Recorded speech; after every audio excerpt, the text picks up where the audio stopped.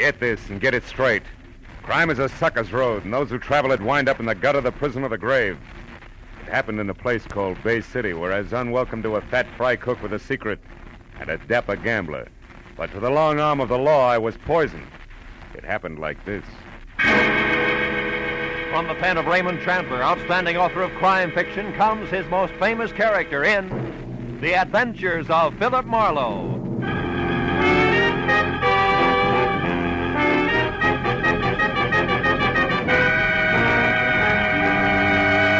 Now, with Gerald Moore starred as Philip Marlowe, we bring you tonight's exciting story, The Long Arm.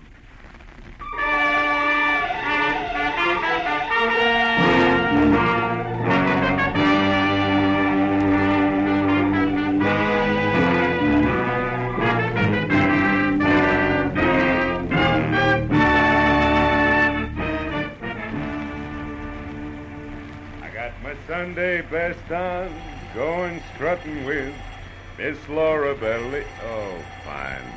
Every time I take a shower, I've never seen it. All right. Okay. Hello. Mr. Philip Marlowe, please. Yeah, speaking. One moment, please, sir. Bay City is calling. Bay City. I Where's have your that party, town? sir. Go ahead. Thanks. Hello, is that you, Marlowe? Yeah. This is Ernie Parch, Phil, at Bay City. Parch? Yeah, you remember me, don't you? No, I can't see. Oh, yeah, Ernie Parch. You're the guy who saved my life when the Bay City law left me beat up and bleeding all over the city dump, right? Yeah, that's it. Oh, yeah. Marlowe, please, listen. What? I'm in an awful jam. Like what? I just got out of jail yesterday. A year and a day. Jail, Ernie? Yeah. A very neat frame, Phil, but Oh? not half as neat as the one they're trying to hang on me now. This one's worse. You remember my wife, don't you? Grace, tall, blonde. Yeah. What about her? She's dead, Marlowe. Oh, no. She was murdered. They're going to try to pin it on me. You'll come right away, huh? Well, look, Ernie, I'm poisoned in Bay City. You know that. Please. Rake Thurman would give a year's pay just to watch me break an arm. 5 if I drown. But, Marlowe, you don't know it was Thurman who had you messed up for sticking your nose into Bay City politics? No, but I can sure second guess it. It was tough cop tactics all the way. And you mean you won't help me? Yeah, well, Ernie, really, I'm sorry, kid, but you better get yourself an honest lawyer In Bay City? You know better than that, Phil. Who'd have the guts to knock heads with the police in this town? Especially when they got a custom-tailored pigeon like me standing by with one wing already clipped. Phil, I tell you, it looks like I murdered Grace. Yeah, now look, kid. Phil, I saved your life once. Okay. What's your address, Ernie? It's 38 Orlando Drive.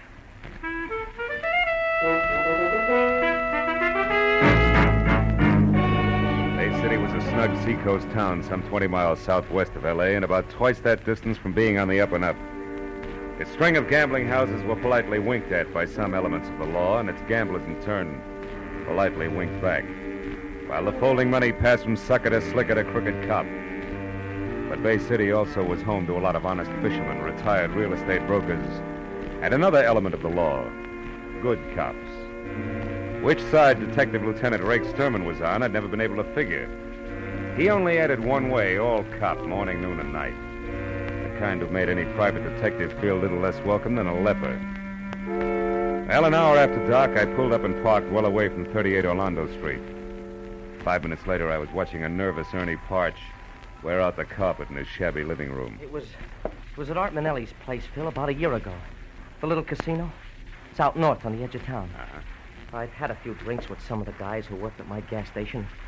One thing led to another, and finally, we were out there trying to pyramid $50 into $50,000. That's when the cops came in, huh? Yeah. You know, one of those pre-election raids that look good in the papers. You want a drink, Phil? No, thanks. But look, that raid couldn't have gotten you a year and a day, Ernie. Oh, no. But the gun they found in my top coat pocket could have. Mm-hmm. And did. Yeah, 38 I'd never seen before in my life. Plant, huh? Yeah, a plant that I could only figure two ways, Phil. Either someone at Art Manelli's place just happened to choose my pocket to drop his gun into, or someone just happened to drop it in on purpose. Someone who was sweet on Grace and wanted me out of the way. Now, look, you're sure you know what you're saying, Ernie? I'm positive. 366 days in prison with only one miserable letter from her convinced me. That and the word I got at Gumbo's place late this afternoon. Gumbo's place? Yeah, Gumbo's shanty. The chicken joint run by a fat fry cook named Lou Gomborski. Hmm. Grace worked there. I stopped in just before I ran into Lieutenant Rake Sturman. Wait a minute. What do you mean ran into Sturman? What happened? Well, Phil, I was on the street getting into my sedan, you see? Yeah? I picked it up from a guy who was using it while I was away. When Sturman pulled up alongside of me in a squad car, and he started to tell me how much he liked seeing ex-cons back in Bay City. What interrupted him? Oh, a call on the police radio. But before he left, he promised to drop around here sometime tonight and chat a while. Mm-hmm. And before that, at Gumbo's place? I found Grace. Now, wait a minute. You've had enough, Ernie. No. You found Grace in what? We had a fight. She admitted running around, said I wasn't worth waiting for. But she wouldn't say who was. I slapped her. Hard. All right, take it easy. Grace is dead now, murdered, remember? Yeah. Yeah, she's dead. Yeah, and they're going to tag me for it. Maybe. Now, tell me what happened after you left Gumbo's. I ran into Sturman, like I said. Yeah? Then I drove around for a couple hours to cool off. When I got hold of myself, I came back here and I found her strangled to death. In that chair, Phil. It was horrible. What'd you do about it, Ernie? I'm not sure exactly. Here. I changed my mind. Thanks, Phil. Now, I decided to get her out of here. It was just getting dark, so I waited a little, and then I carried her down the rear stairs, and I put her in my car, in the back seat. I put a blanket over her. She's still there, Phil. I was going to drive the car away, but, well, I guess I lost my nerve. What am I going to do, Phil? Sturman might be here any minute. And you got to help me. You must have... Ernie, that won't do it. I'm sorry. All right, kid. Are the keys in the car? No. I got them here. What are you going to do? I don't know. But you get out of here. Do something. But what, Phil? Anything. Go to a movie. Act as relaxed as you can. Do anything. Except come back here for at least 2 hours. Now go on. All right, Phil, whatever you say, I'll go to a movie, yeah. Right now. Right away. Thanks, Phil. I know you'll get me out of this. Ernie Parch's vote of confidence made comfortable listening for both of us. But when he was gone and I was down the rear stairs and out to his car in the alley, keys in hand, I realized that it stopped right there in the back seat. Then in the light that spilled from a nearby unshaded window, I saw I was going to have company. Sharp-pointed elevator shoes, careful blue flannel, and patent leather hair over a pasty face. All of it no more than 5.5 feet and held together by a hand-painted tie that sported a dapper knot the size of a cantaloupe. Good evening. I wonder if you could help me. I'm looking for Ernie Parch, 36 Orlando Drive. I couldn't find any number on this house. Is this it? Yeah, but Parch isn't in. He just left. Oh. You know where he went? No. It's all right, Cautious. I only want to talk to him. My name is Art Manelli. I'm a friend of his. An acquaintance. You? The same, yeah. He went to a movie, Mr. Manelli. I saw the picture, so I'm going home, back to San Diego. I live there. Oh, good. San Diego means US 101 to the south, and right past my next stop. I came in a cab, or don't those keys in your hand there say that you're leaving? I mean, I don't want to appear presumptuous. Or wait for a taxi. Or wait for a taxi. Shall I get in, or do you want to slide over to the driver's seat from here? I want to slide, if that's all right with you. Perfectly. Tell me, Mr. Crew-shutter. Mr. Crew-shutter. Yeah. You had business with Ernie? Personal business. You, Mr. Manelli? Yes, I wanted to see Ernie about a good location I have in mind for a new gas station. You know about such things? No, and I don't think you do either, Manelli. Unless, of course, the pumps can be converted into roulette wheels. Oh, you know who I am, eh? Yeah. I also know it's a little strange for you to show up at Ernie's place the day after he gets out of the state pen for a frame that took place at your little casino. What are you getting at, Mr. Crew-shutter? An outside chance that you yourself were responsible for that frame? That you're anxious to see what, if anything, Ernie intends to do about it? The light's red, Crew-shutter. No fooling. Now tell me, why would I want to frame Ernie Parch? I don't know. Could be, Manelli, that you did it accidentally, a little gun hidden in a big hurry. Or it could be you had a tighter reason, huh? Like what? Like Grace Parch, very pretty girl. You're out of your mind. Yeah, sure I am, Manelli. Just plain nuts. So why don't you get out here Get yourself a nice, sane taxi cab. It'll be safer. All right. Just as you say. Hey, mister, me and my pal need a lift going toward the highway. Sure he is. Aye, well, come on, Norm. We'll ride in the back seat. No, I got stuff in there. Close that door and beat it. Oh, okay, Happy. Thanks a lot. Stop, Mr. Crew Chauffeur? What kind of stop? Rum, Manelli. I'm a bootlegger who never got the word, believe me. Oh, but I do. The light green, Mr. Crew Chauffeur. So long.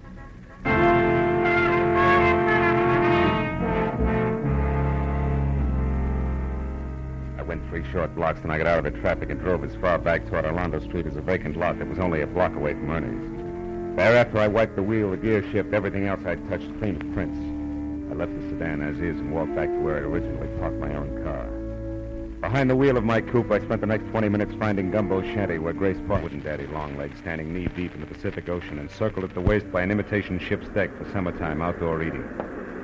A gangplank led up from the street level, and when I'd gone about half the length of it, I saw something at the door ahead, shaped like a bowling pin, topped by a chef's hat, and encompassed by a yard and a half of Hickok belt that said, this had to be Fat Fry Cook Lou Gomborski. He was turning the reversible sign from open to closed. Sorry, mister, I'm closing early tonight. Food's all gone. Oh, then how about a drink? I only want a quick shot, Gumbo. Gumbo, you're a stranger here. How you know the name? Well, it's written overhead in 4-foot letters. I keep my eyes open. Okay. Go on in. Make it fast. I want to hit the hay. Oh. You live here? Yeah. What do you want? Scotch. Anything with it? Little information. Oh. About what? Girl who works for you, Grace Parch. I don't know anything about it. Not even for 5, Gumbo? Make it 10. Okay, 10. And the drink's on the house, huh? Yeah, okay, mister. Grace Parch is 5'2", eyes are blue. Also, she could work at 6 tonight like she does every night, period. Uh-huh. Here's to you. Now, tell me, where's she been going while Ernie's been in stir? For another 10? Yeah, for another 10.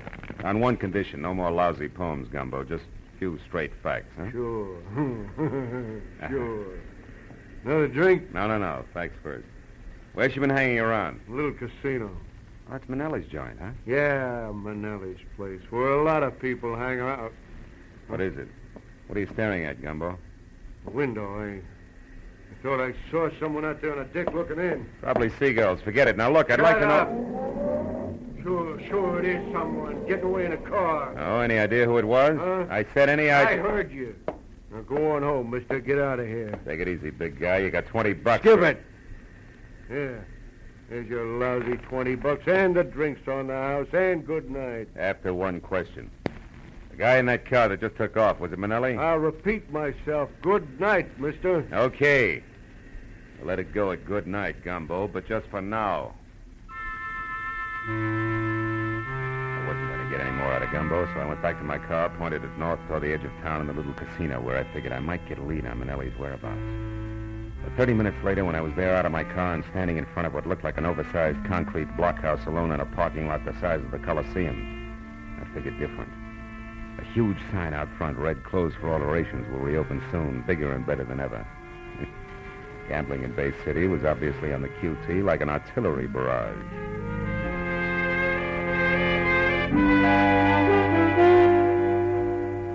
By the time I got back to 38 Orlando Street, nearly 3 hours had gone by since I'd last seen Ernie. As I started up the steps toward the light in his living room, I wasn't happy over the lack of information I had for him.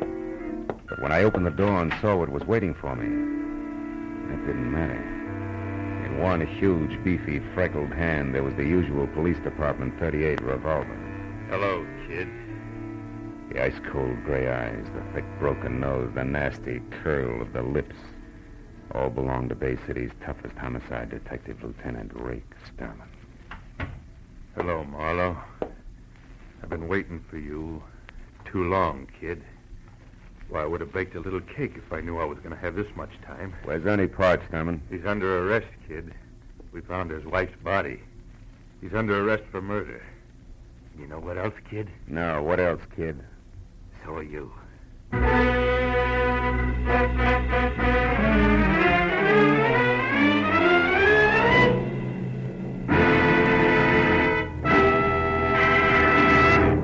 In just a moment, the second act. Now, with our star, Gerald Moore, we return to the second act of Philip Marlowe and tonight's story, The Long Arm.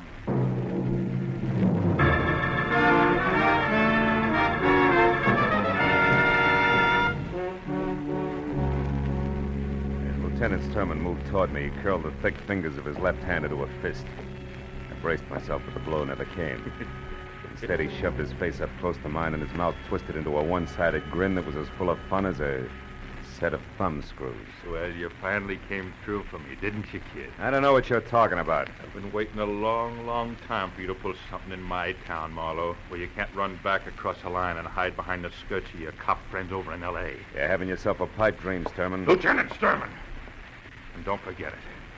Real sorry, officer. Now, do you mind explaining what this is all about? That's one of my rights as a citizen, you know, even in Bay City. As far as I'm concerned, killers ain't got any rights. Now tell me you had nothing to do with Grace Parcher's murder, so I can tell you why you're a stinking liar, private detective. I suppose private detectives have no rights either, huh? None. Ah. We found the girl's body in a car parked at a vacant lot, and somebody overlooked a couple of fingerprints, which I'm going to match up with yours, Marlowe. How come you're so sure? Because we pulled Ernie Parch out of the movies 5 minutes after we found his wife. And jailbirds sing in Bay City, Marlowe. We don't horse around with them. Come on, let's go. Wait a minute.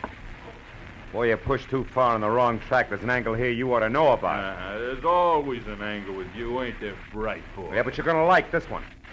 First in that car you're so proud of, you're going to find prints from one Art Manelli. Gambler? That's right. One who stays in operation when everybody else in Bay City is closed up.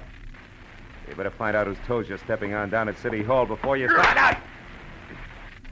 We got problems in our town, Peter, but that's not one of them. Now, if you got something intelligent to offer, spill it. Without wisecracks. All right. Ernie Parch was framed a year ago in Manelli's joint. No doubt on Manelli's orders. Why? Because Grace Parch was a pretty girl with the end for gamblers, that's why. All the time Ernie was in the cooler, she was running down to Manelli's place, and I got a witness to prove it. She also makes her the kind of little cheat tramp that gets out of hand. Go on, detective!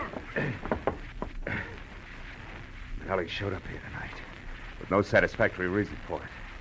What's more, you warned Ernie Parch just this afternoon that you were keeping an eye on him. Even if he wanted to kill his wife, he's not stupid enough to have done it tonight. But from Manelli's standpoint, it was a perfect time, you see, because you guys would go for it just exactly as you have.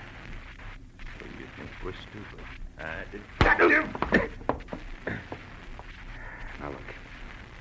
I know you got no use for me, Sturman. But you're a cop after all.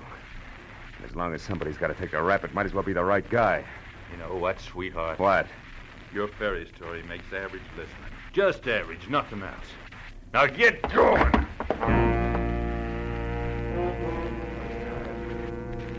Too tired to take what I know I'd be given. Once Rick Sturman got me inside the Bay City headquarters, I made my decision fast. There were 3 steps in the front porch to the wall, and he was right behind me. I took the first 2, then turned and grabbed! He sailed over my shoulder, and I heard him land flat on his back on the sidewalk as I rounded the corner of the house. I crossed the backyard, vaulted the fence, and put 100 yards of alley between us before I even stopped to think. Then I went back to my car, drove down to the water again in Gomborski's chicken shanty. The place was dark and locked up tight. I went around to the back where his living quarters were and listened. A crocodile slithering over the floor inside would have made the same sound. I pushed the door open and went in. It was Gomborski, all right, but you couldn't tell it from his face. That had been worked over long and hard by an expert.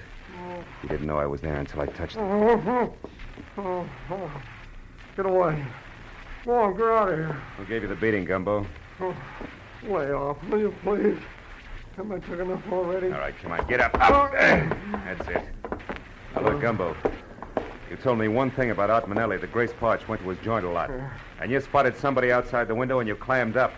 I come back now and I find you like this. Isn't it obvious you're wasting your time trying to protect him? Oh, shut up. Shut up and get out of here. Listen to me, you poor sap. Can't you see you're going to be living with this from now on? Every time he gets the jitters, he'll give you another going over to match this one. Well, he really gets jumpy, Buster, and then he'll do worse than that. Don't you get it? Now, listen, mister, that's guessing. And I know what'll happen if I open my yap again. I'm just not going to take that chance. Don't you realize we'll never lick Manelli if we don't fight? Leave me alone. Yeah, leave me alone. I'm not saying nothing. You understand? Nothing. Not one word. Now get out. Go on, get out. All right, you miserable sucker. I'm through talking to you. You'll think the other guy gave you a light massage by the time I'm through with you. Yeah, that's what you think. Hey, now stay where you are. I don't want to kill you, mister, but I will unless you beat it. I'd rather face that than talk. You're getting in too deep, aren't you, Gumbo? There's nothing else I can do. You're nothing to me. I know which side my bread's buttered on. Yeah, but you made one big mistake already. Mistake? What do you mean? You left yourself wide open for this coffee pot. I'm sorry, sucker, but I don't have much time. Drop the gun. Come on, drop it. That's better. Now just tell me one thing and I'll leave you alone. All I want to know is where I can locate Art Manelli right now. He's at his club, at the little casino. You're lying. I was down there. It's closed. It's being remodeled. I'm not lying. All right, you need some more rubbing. Okay. He's got a suite room downstairs under the club. They're not being done over. That's where he lives. He ought to be there now. But you got to protect me. Sturman and Manelli will kill me. He'll kill me. That's all I want to know. So long, Gumbo.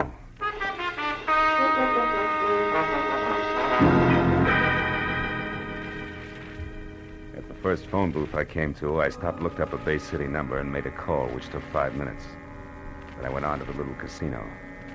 I parked on a side street, then went down the ramp to the underground garage in the rear. There was a door between two ornate bronze urns, Alibaba size, and I started toward it. But on a hunch, I stopped and studied the decoration on one of the urns. I finally found it. A small hole in the side. I took my handkerchief out and stuffed it into the hole. From somewhere inside the apartment, I heard a chime ring. I got my gun out, then tried the door, and it opened. Into a long, lush hallway draped at the far end with a heavy gold curtain. I waded through a green carpet deep enough to mow, up to the curtain and pulled it aside. Manelli sat at a wide, glossy desk, methodically filing his nails. His eyes staring straight at me. You got this far. Come on in. Don't tell me you're all alone here, Manelli. No, I got 500 dancing girls, smart guy. What's on your mind? You act like you were expecting me. I knew somebody was coming. There's an electric eye on those brass jugs over the door. Anybody passes, it rings that chime there. Satisfied? Now what's with the gun? Put it away. In a minute, maybe. Seen Lieutenant Sturman tonight? Why? Should I? You've been rubbing elbows with homicide. But I didn't kill anybody. No, I guess you didn't. But I've got a good idea who did. Ernie Parch, of course. No chance. It was your business partner, Lieutenant Rake Sturman himself, and 5 will get you 10. He's got big news for you. Yeah? Hey, Rake. Steady, Marlowe. Don't move. Well, look what crawled out of the woodwork. I'll get his gun, Rake. Sit down, Manelli. I'll take it myself. Yeah, that's better. Now, don't budge, either one of you. Wait a minute. What is this? Shut up. You said you killed Grace Parch, but you were in love with her. We used to meet her right here in this room. Yeah, that was before she found out a couple of things and began to put the pressure on me. We got in a beef today, and I lost my head. Now, shut up. Okay, Marlowe. Let's have it. How'd you dope it? Oh? Gamborski took a beating tonight just because he mentioned Manelli here. With a little more pressure, he mentioned someone else. You, Sturman. And why would you shut Gamborski up about Manelli unless you and Manelli were connected? That connection was all I needed. Uh-huh. Right on the button, sweetheart. For all the good it'll do you. Listen, I don't get this. I don't understand. You don't have to anymore. You're through. What are you saying, Rake? You know too much about me, Manelli. You know it all. Now, wait, you can't do this. Yes, I can. In fact, Marlowe here gave me the idea. He even worked out all the motives. So it's easy. I came here to arrest you for Grace Parch's murder. You resisted, and I had to shoot you. Ain't that a shame? But about this Ernie Parch. I intended to hang it on to him, Manelli, but he's nothing to me. I don't care if he lives or dies. But you're getting too big for your britches anyway. So this is better, and I get 3 birds with 1 stone. Grace, Manelli, and you, Marlowe. Before you start pulling the trigger, Sturman, you better ask your boys. Huh? A couple of them are waiting for you behind that gold curtain there. You're a liar, Marlowe. The electric guy would have tipped us off if anybody else came in. I blinded that eye with my handkerchief on my way in. That's right, Lieutenant What? Sturman. Dirty. How long you been there? Not long enough. Better drop it, Lieutenant. I don't take orders from you, Sergeant. You do tonight. Chief himself sent us out. Yeah, I took the liberty of going over your head, Lieutenant, just before I came in. Under the circumstances, you'll understand. Why, right? you... Better drop it, Lieutenant. Drop it! Okay, now come on. You two guys, too. Come along quietly. Sure. Always glad to ride with old Rake Sturman any time at all. Just as long as there's a couple of policemen in the same car.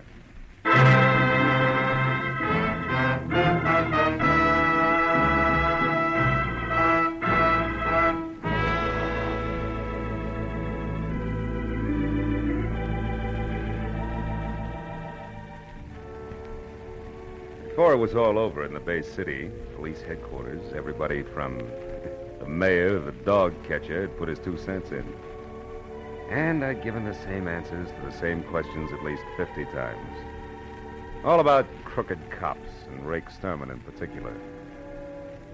But finally, hours later, I was free to go home. And as I drove through the quiet streets, I was still thinking about cops. This time, the other kind. The underpaid, overworked cops that pound the city's sidewalks day and night. You know the guys who do everything from telling kids the way to the grocery store to untangling the rush hour traffic. Yeah. And I thought about each one of those cops who someday chases a hopped-up gunman down a blind alley and doesn't get home that night. Or any night. Ever again. And then I forgot all about Rake Sturman. Because after all, he was just one bad one in a multitude of good ones. An insignificant sore on the long arm of the law.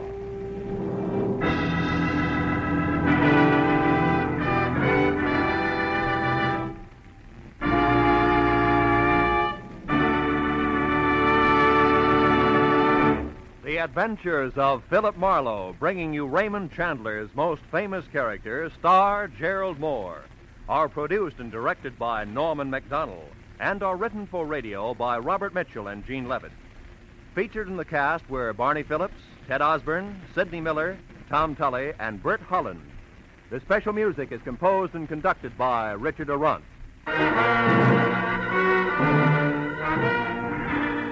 Be sure and be with us again next week when Philip Marlowe says... It could have been perfect. Snowbound in a mountain lodge with a girl who was falling in love. But also present were a widow sick with rage, a bitter old woman, and a jealous man. All with reason to hate me more than anyone else in the world.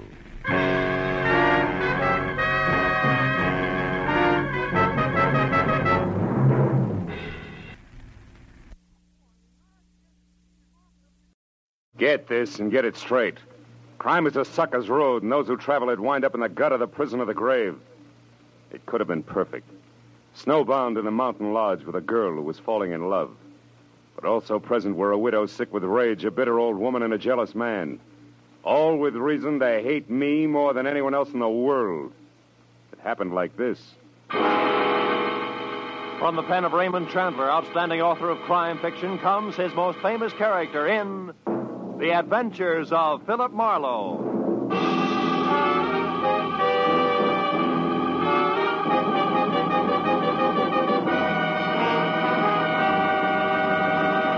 Now, with Gerald Moore, starred as Philip Marlowe, we bring you tonight's exciting story, The Grim Echo.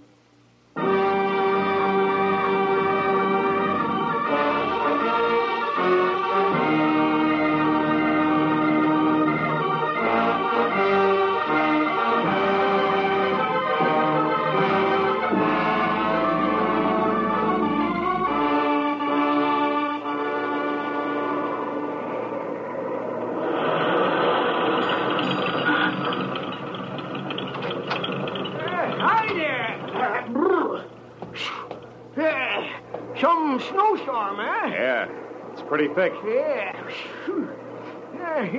You're lucky you caught me, son. Yeah? I was just closing up.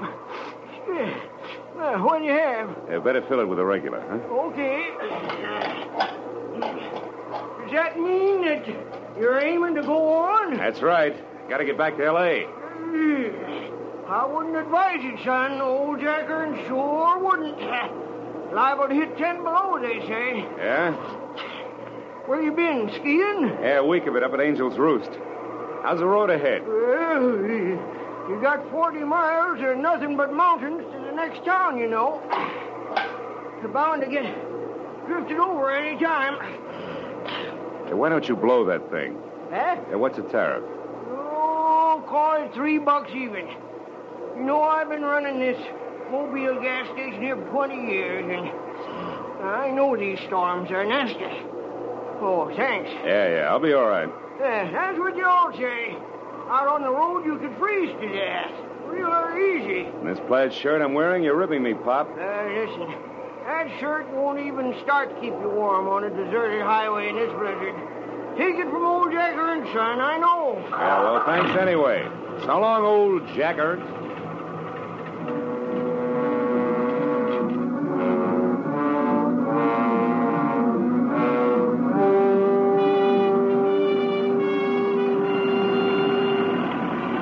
It took me a solid nerve-wracking hour to make 12 miles. And I began to realize just how right old Jack Ernst, the gas station boy, had been when the road ahead was lost completely in a constant racing blur of white. Transformed every rise into a treacherous barrier I had to batter my way through. With the chains on all four wheels chewing at the drifts, I managed to keep on the road somehow and plow out another 5 miles. And then I caught a glimpse of the first lighted window I'd seen in all that distance just as I started down the backside of a short, steep hill. And then it happened. First, the helpless feeling of a skid. Before I could do anything about it, I was off the road, in the ditch, nose first and hood deep, in a culvert drifted full of snow. I forced the door open and floundered back up to the road. I knew there was no chance of getting the car out without help, and lots of it. And the 10 below zero that the Weather Bureau had bragged about was setting in. I looked back through the slashing snow for the lighted window I'd spotted and saw a lantern swinging crazily in the hands of somebody coming toward me. A minute later, I could see it was a girl. Hello? Hello, are you hurt? No, I'm okay. My car's stuck. I skidded off the road. Yes, I know. I watched it. Oh, my. No chance of getting it out of there tonight. No. That's bad. Maybe tomorrow, if the blizzard lets up, we can get you out. Meantime, you better come on up to the lodge, mister. Lodge? Uh-huh. You mean I slid off the road right in front of a tourist lodge? Oh, boy, how can I be that lucky? Well, maybe it's fate.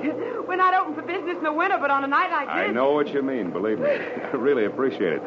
Could get tough staying out here. Oh, by the way, my name's Marlowe, Philip Marlowe. I want to pay you for... Did you say Philip Marlowe? Yeah, something wrong with What's you? your business, Mr. Marlowe?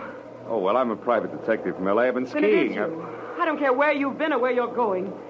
You'll get no help from me, Mr. Philip Marlowe, you understand? I'd rather give shelter to a dirty dog. I hope you freeze, do you hear? I hope you freeze to death.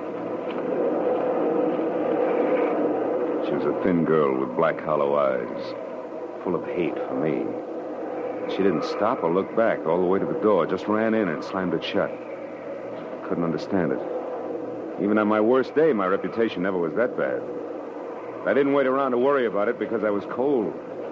Besides, I wanted to know why the good name Philip Marlowe was such poison at a place I'd never heard of before. I waded up to the heavy rustic door and looked in through a tiny window. All I could see was one corner of what had to be a big room. It was log, leather, and Navajo rugs, dominated by an enormous fireplace that filled every nook with a warm, dancing glow. Poison or no, I wanted in.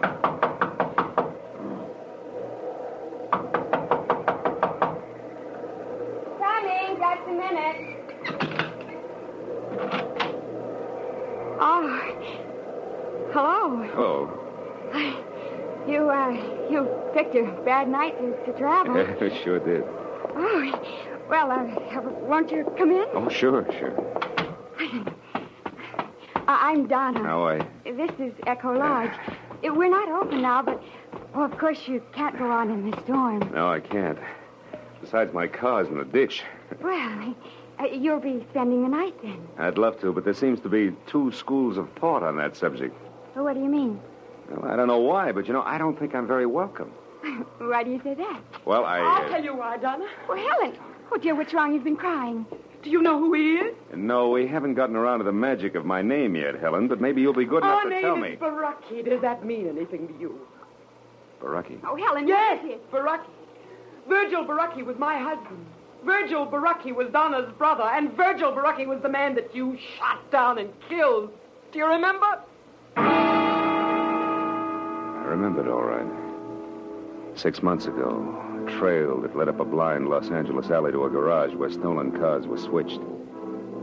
I I remembered the pair of vicious blue eyes glaring at me over the sights of a blazing 45. And I remembered shooting back fast. When it was over, I was alive and he was dying. And later, the coroner's jury decided I'd killed in self-defense. The savagery here in the eyes of the woman who'd been Virgil Baracchi's wife said that decision meant nothing. Yes. Is this true? Are you the one who... Yeah, it's true. I shot a man named Virgil Baracchi. I had to or be killed by him. There was no choice. You liar. You killed him in cold blood. Now get out of here. You've done enough to us. Get out. Helen, stop it. Oh, Mama, Baracchi, listen, Mama. This is the man who killed Virgil. I know. I've been listening and I heard everything. Go find Ralph for me, Helen. Then you'd better go out to your workshop for a while. Did you hear me? I said this is the man. I said go call Ralph now, at once. Tell him to open the cabin. Then go back to your carving. Can't turn a man out in this weather, not any man. You stay, Mr. Marlowe. Thank you, Mrs. Baracchi. Donna, go get some hot food. All right, Mom. So, you're Philip Marlowe, the private detective. You don't look much like I'd imagined you. Do people ever? Perhaps not. Oh, would you mind fixing this fire? It needs another log. Oh, not at all. You, were stopped by the storm, Mr. Marlowe? Yeah. My car skidded into the ditch about 50 yards down the road. I see. Almost at our doorstep, you might say. A rare coincidence, isn't it? Almost too rare, Mrs. Baracchi. I'm sorry the circumstances are painful for you. I've grown used to that kind of pain, having lost both a husband and a son. Fate up to now has never been very generous. Do you believe in fate, Mr. Marlowe? I don't know. Oh, some things happen for which there's no explanation, maybe, no explanation? Who knows? Perhaps everything happens according to a prearranged schedule. And for a purpose. Oh, come on. You don't really think I was deliberately shoved off the road at exactly this spot for a reason? Oh, you might admit it's strange, though, that there was a house nearby just when you needed one, and that it was our house. Oh, thank you, Donna. Oh, it's only soup, but it's hot and good, and it's fresh bread. The coffee will be ready in a few minutes. Go ahead, Mr. Marlowe. Sit down. It'll do you good. Thanks. Looks wonderful. In the meanwhile, I'll check up on Ralph. He should have the cabin ready by now. It's small, but you'll be comfortable. There's a fine big oil heater in it. I haven't worked one for years. You won't have any trouble. Tell me, who is this Ralph? Ralph Tolman, a young fellow who lives near here. Ralph works for us in the summer. And looks after us in the winter. He's staying over tonight because of the storm. He was my son's best friend. Oh, don't let the soup get cold, Mr. Marlowe. The soup was thick and delicious, and the coffee was rich, black, and steaming. Donna sat across the table and watched me eat. There was no hatred in her eyes. I looked for it closely. It wasn't even animosity. Only confusion and, for some reason, a shadow of fear. But as an hour slipped by and the conversation came easier, the shadow disappeared. Her eyes even began to smile a little. When I'd finished down to the third cup of coffee and started to help her clear the table, the cup slipped. We both grabbed for it, caught one slim inch from breaking, and wound up together on the floor. Our faces close. Why, Phil, we did it. What a team. Table waiters are jugglers. Oh, we could double this both and make a fortune. Oh, Ralph. Yeah, Ralph. What's going on? We have almost dropped a cup. Uh-huh. And it sure would have been too bad, wouldn't it, Donna? You only got about 50 like that one. I don't know why it's so important to you, but for what it's worth, I was the one who dropped it. It's not important to me. I guess other things aren't so important to Donna either. Think you can get it out to the kitchen now without any more help, Donna? Ralph, it's high time that you... Mrs. Baracchi asked me to tell you the cabin's ready, Marlowe. Thanks. No thanks necessary, mister. It's just part of my job. Guess everybody's job has its lousy side, huh? Even a private detective's. Some of them get trigger happy, I heard. I'll see you, Donna. You better get out there right away, Marlowe. Donna's got 4 whole dishes to carry out, and at the rate she's been going, she ought to get started or she'll never make it. Keep your fat trap shut, Buster. You're causing a draft. Tolman walked behind me as far as the door and pointed through the snow to a tiny square of light sitting apart from the rest of the buildings that made up Echo Lodge. As soon as I was outside, he slammed the door against my back and bolted it. I stood on the porch and thought about the setup for a minute while I lit a cigarette. Then I stepped out into the snow and headed for the cabin. Halfway there, I could see it clearly. It looked snug and warm. And under the circumstances, I knew it was better for everybody that I was sleeping outside the main lodge. But then I saw a sudden flash and felt the impact before anything else. Right in front of me, the cabin lurched. One entire wall burst out and the roof collapsed. A second later, as I ran toward what was left of it, I could hear the others coming. The cabin is blew up. They hit him under the floor. Bill, are you all right? Yeah, I'm okay, Donna. What happened, Marlowe? I don't know, Tolman. It must have been the heater, but I can't understand it. I think the heater exploded? Yeah, Helen, that's the way it looks. But it was working okay when I left. I guess it's not going to burn, though. The snow's put it all out. Oh, Bill, just another few seconds and you'd have been in there. You'd have been killed. Yeah, maybe that was fate, too, huh? Maybe. Donna, get away from here. Oh, Helen. I wish you had been in there, Marlowe. You deserve it. Hey. Stop it, Helen. He's got no business here. Stop it. Oh, let me alone. But Lord, after what he's done to us, how can you bear even to look at him? Oh, Helen, come back here. Let her go. This was an accident, Donna. An accident, you hear? They happened. Don't say, Mr. Marlowe. Oh, sure. Everybody knows accidents will happen, Mrs. Baraki. Of course, but... Oh, then let's get back into the house before we freeze to death. You can have my room now. I'll sleep with Donna. Come along, all of you.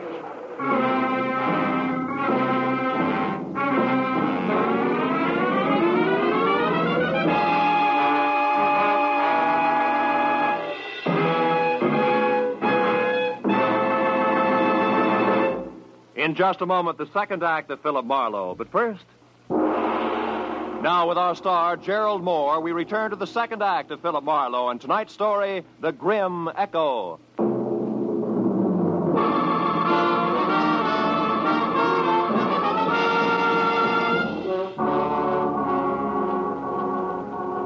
It was a dreary little procession that trudged back toward the lodge again from the shuttered cabin. I said nothing and pushed hard against the storm as far as the front door. But when they were all inside, I ducked back into the biting blizzard and ran down to my car in the 38 I kept in the glove compartment there. I figured it would be a warning comfort through the long, cold night ahead. Until I saw that somebody else had figured the same way. The lock on the glove compartment had been sprung and the gun was gone. Now there was no doubt about the explosion. It had been no less accidental than Lucretia Borgia working over an after-dinner drink. As I hurried back to the lodge, I suddenly felt the kind of inside cold you can't ever blame on the weather around you. But a moment later, that same cold began to thaw. Because huddled at the edge of the lodge steps ahead was Donna. Oh, Phil, where have you been? What have you been doing? Hey, everything's going to be all right. Oh, Phil, please. Why did you go down to your car? Well, I'll tell you, but you're going to be sorry. Sorry? But you got so upset over nothing. I went to get some cigarettes out of the glove compartment. I was fresh out. That was your only reason? Cigarettes? Sure. Now, come on, huh? You got to worry. Let's do it where we can both be warm. Come on over to the fire. I'm a city boy, you know. This cold isn't doing me any... Hey, Donna. Those tears in your eyes. There. They're from the wind. It always makes me cry. Oh, Phil. Why do things have to be this way? An hour ago when you were eating, everything was so nice, so friendly. And then suddenly Ralph angry, the explosion, Helen screaming and clawing at you, Mom upset. Yeah, I know what you mean. But look, baby. Listen to me hard, huh? Yes? You see, the things you just spoke of, Ralph, the explosion, Helen, all of it, all the trouble, it belongs to tonight, like the blizzard out there. Oh, it's raging now, sure, but tomorrow, or maybe a little after tomorrow, it'll stop. Everything will look bright and clean to you. Honest, honey, that's the way it'll be. All the way around. Believe me? Oh, Phil, I want to, but... But what? But you're talking about tomorrow. I'm worried about tonight. I'm afraid, Phil. Awfully afraid.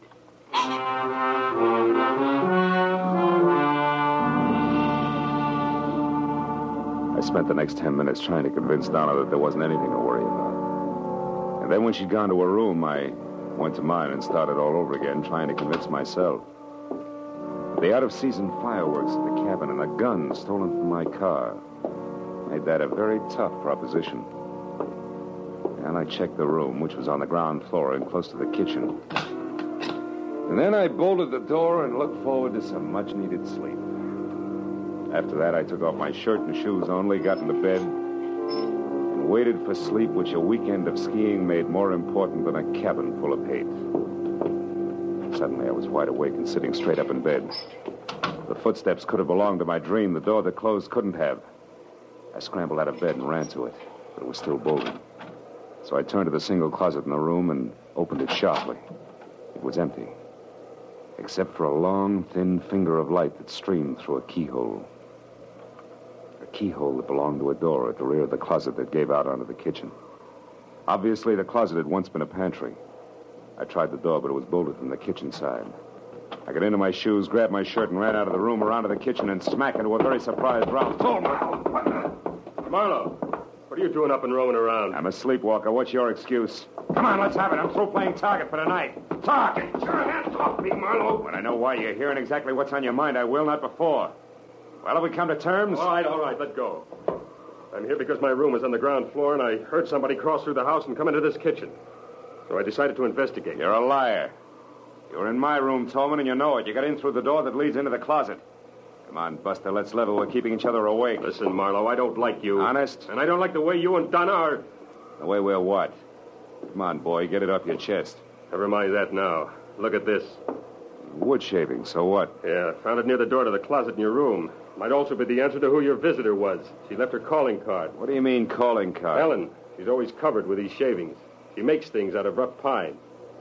Where is this workshop of hers, Tolman? Out in the back, just beyond the barn. What are you going to do, Marlowe? Not that it's any of your business, but I'm going to see the lady, and I'll see you.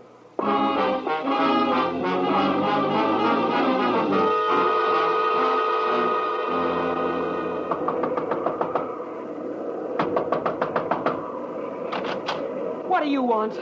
Conversation, Helen, if you don't mind. Now, wait a minute, you. It's late. Close and I that don't... door.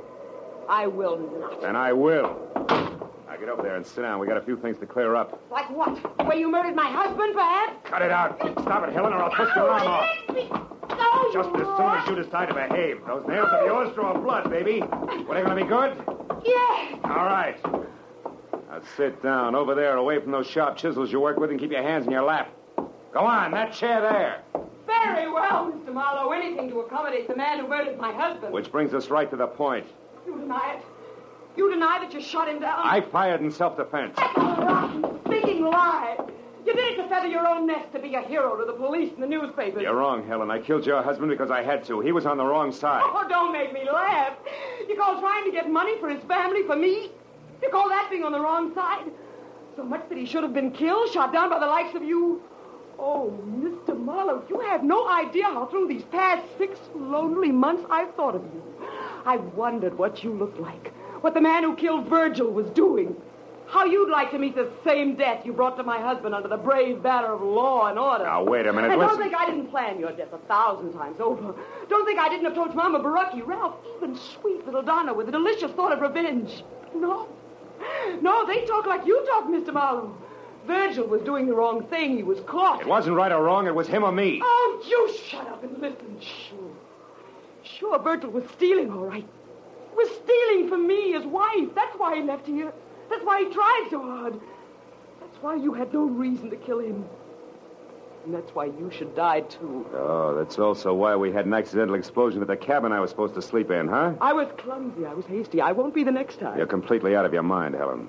Out of my mind? Of course I am. Did you think this existence, this living without the man I love, could leave me otherwise? Did you think making these stupid souvenirs would take his place? Killing me isn't going to bring him back. You get out of here. Go on, get out. And if you can, Mr. Marlowe, go back to bed. While you wait for a chance to get me with my own gun, the gun you stole from my car? I'm not going to shoot you, Mr. Marlowe. That would only further disgrace the Barucki name, no. No, I'm not going to shoot you. But I am going to get you.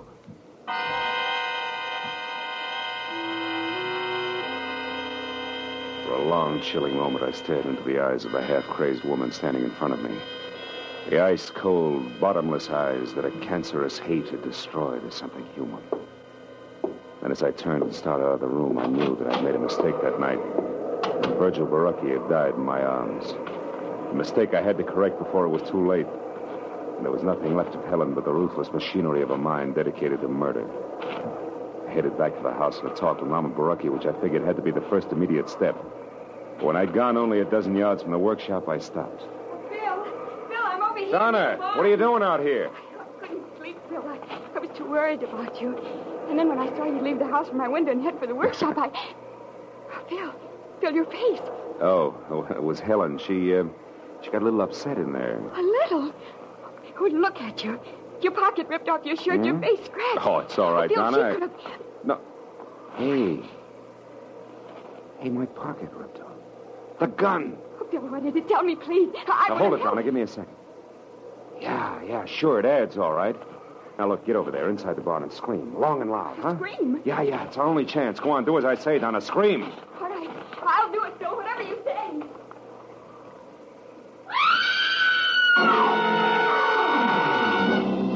The second Donna cut loose, I stepped out of sight behind a tree that was opposite the barn, and I kept my eyes glued to the door of the workshop I just left. I waited for the shattering report of the gun I was afraid I'd hear. But then the door flew open, and Helen was running out toward the barn, and Donna screamed. My .38 clenched in a handkerchief in her right hand. A look of stark bewilderment stamped over her face. Donna, answer me. What's wrong? Donna, what are you doing there by the barn? I don't know. What do you mean you don't know? Favor to me, Helen. Let's have that gun back without further discussion. Yes. There. Now get back against that wall and don't move an inch. No.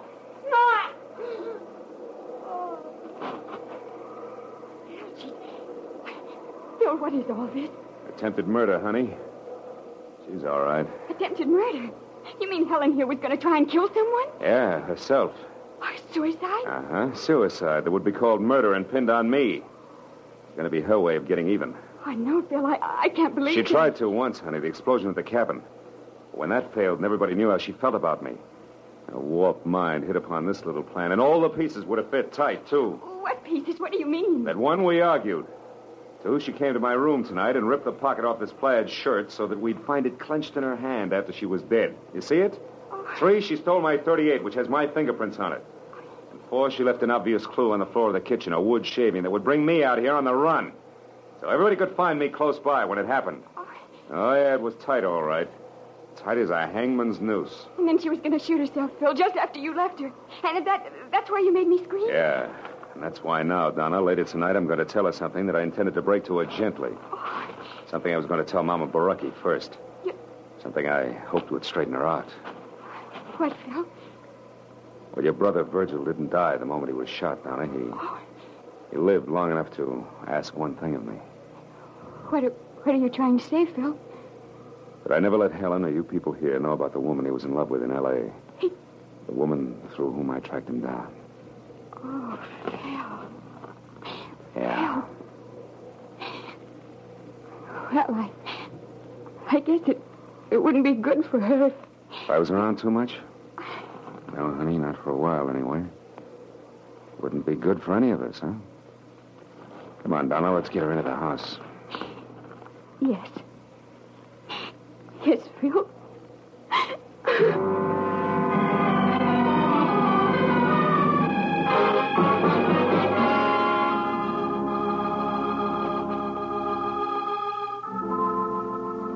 Well, it was the next morning. I went into the kitchen for some coffee and found myself all alone. Donna wasn't any place in sight. So I got my things together and walked slowly down to my car, and when I got in, I didn't feel like leaving. Not right away. And I was glad that warming up my motor was the smart thing to do. Gave me time to light a cigarette and think. Look around. Back toward Echo Lodge, where I could see Donna waving goodbye from an upstairs window. Yeah, sure. I'd see her again in a little while. It was a small world, all right, full of echoes. And just think how the web of paths we call coincidence had brought me and those who knew and loved Virgil together. Someday, maybe, Donna and I would be looking for each other. And those paths would make it a lot easier.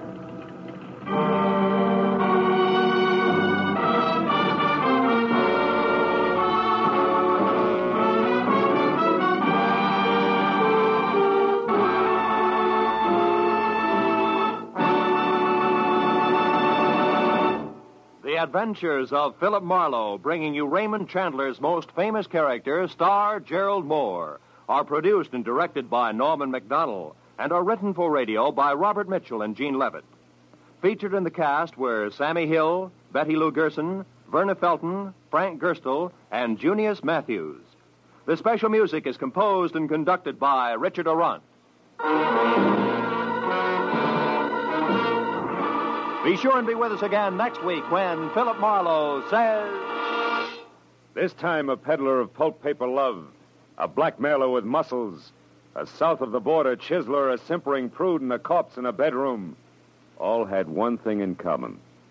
Each was a woman.